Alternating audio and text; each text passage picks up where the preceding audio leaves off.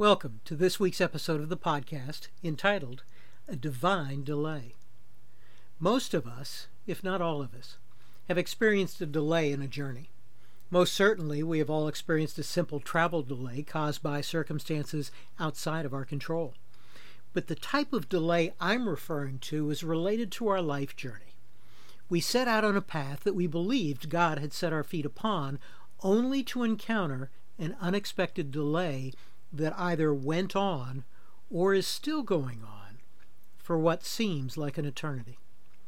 If you find yourself being delayed even now, I encourage you to take a reminder from this delay in the Apostle Paul's life journey as recorded in Acts chapter 24. He was being detained because he had been accused of treason. But there were no witnesses and there was no evidence to support such a charge. If Paul was guilty of treason, according to Roman law, he should have been put to death. But once the governor had heard the charges against Paul as presented by his accusers, he clearly saw that there was no basis for those charges. Legally, the governor should have let Paul go free right there and then. He didn't even need to hear Paul's defense. The prosecution had failed to make its case. But the Roman governor, above all else, had become a crafty politician. He did not want to needlessly antagonize the Jewish leaders. In order to retain his position as governor of the province, he needed to keep peace with the Jews. And in order to keep peace with the Jews, he needed the religious leaders to see him as an ally, at least in this matter, and not as an adversary. He was more concerned about doing what was politically expedient than he was about doing what was right. He was quite content to keep Paul unjustly imprisoned because it fulfilled his end purpose. Though he said that he wanted to hear from a key witness before he made any decision regarding Paul, there is no indication that the witness was ever asked to give such a report at any time over the 2 years that followed. Throughout those 2 years, Paul repeatedly was given opportunity to preach the good news to the governor and his wife. But on each occasion, the governor continued to put off making any decision until the next time. The writer of the book of Acts tells us that part of the reason for the governor's delay as time went on was his hope that Paul would pay him a bribe. He even made it easy for Paul to arrange such a bribe by allowing his friends to visit him and take care of his needs.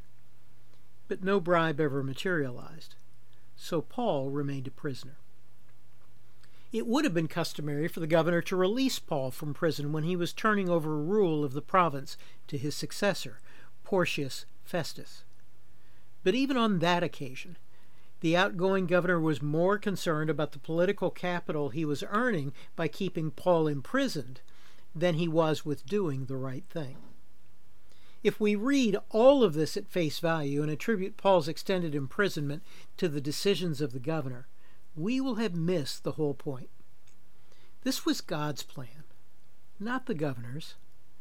This delay was a part of the plan that the Holy Spirit confirmed when he told Paul that he would preach the good news in Rome. Paul would not only preach to Romans in Rome, he would preach to the Romans along the way. Paul's experience can best be described as a divine delay. Divine delays are not necessarily momentary, though they can be. The divine delays that I'm talking about are those seasons that continue for an extended period of time, often with no apparent reason for what is causing the delay. Scripture is full of people who were delayed by God. Abraham and Sarah waited 25 years for the son God promised to give them. Jacob worked for Laban for 14 years in order to receive the hand of Rachel in marriage. Joseph waited 13 years to rise from the pit of his imprisonment to the throne room of Pharaoh. The Israelites wandered in the wilderness for 40 years before they entered the promised land. 15 years passed before the time that David was anointed king and the time he actually ascended to the throne. The 120 disciples waited 8 days in the upper room for the Holy Spirit to be poured out upon them.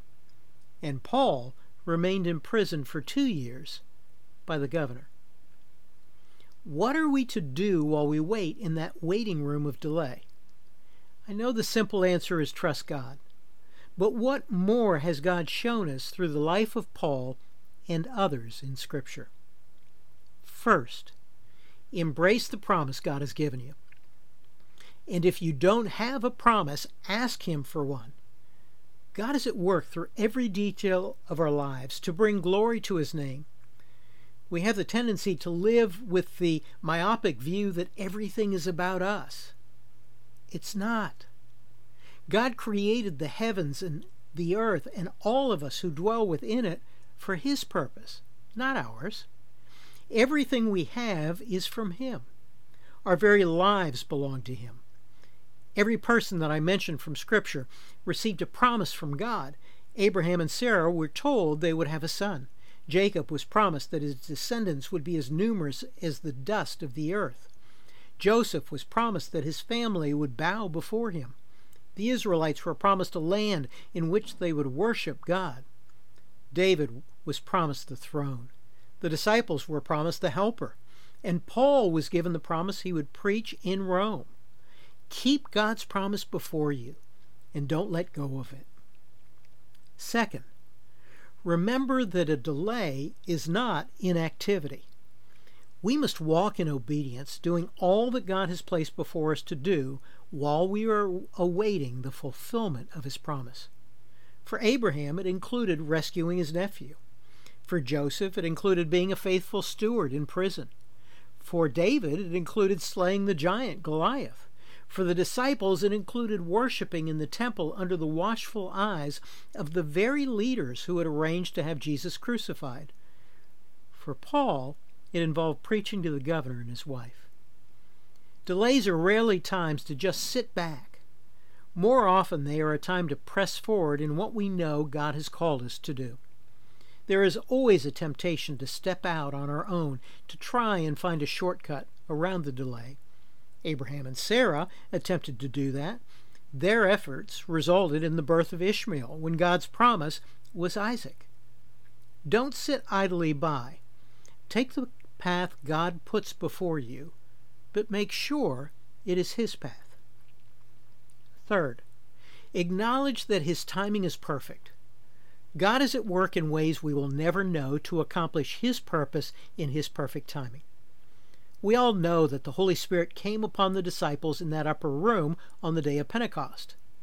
But let's remember why it was significant that the Holy Spirit came on that day.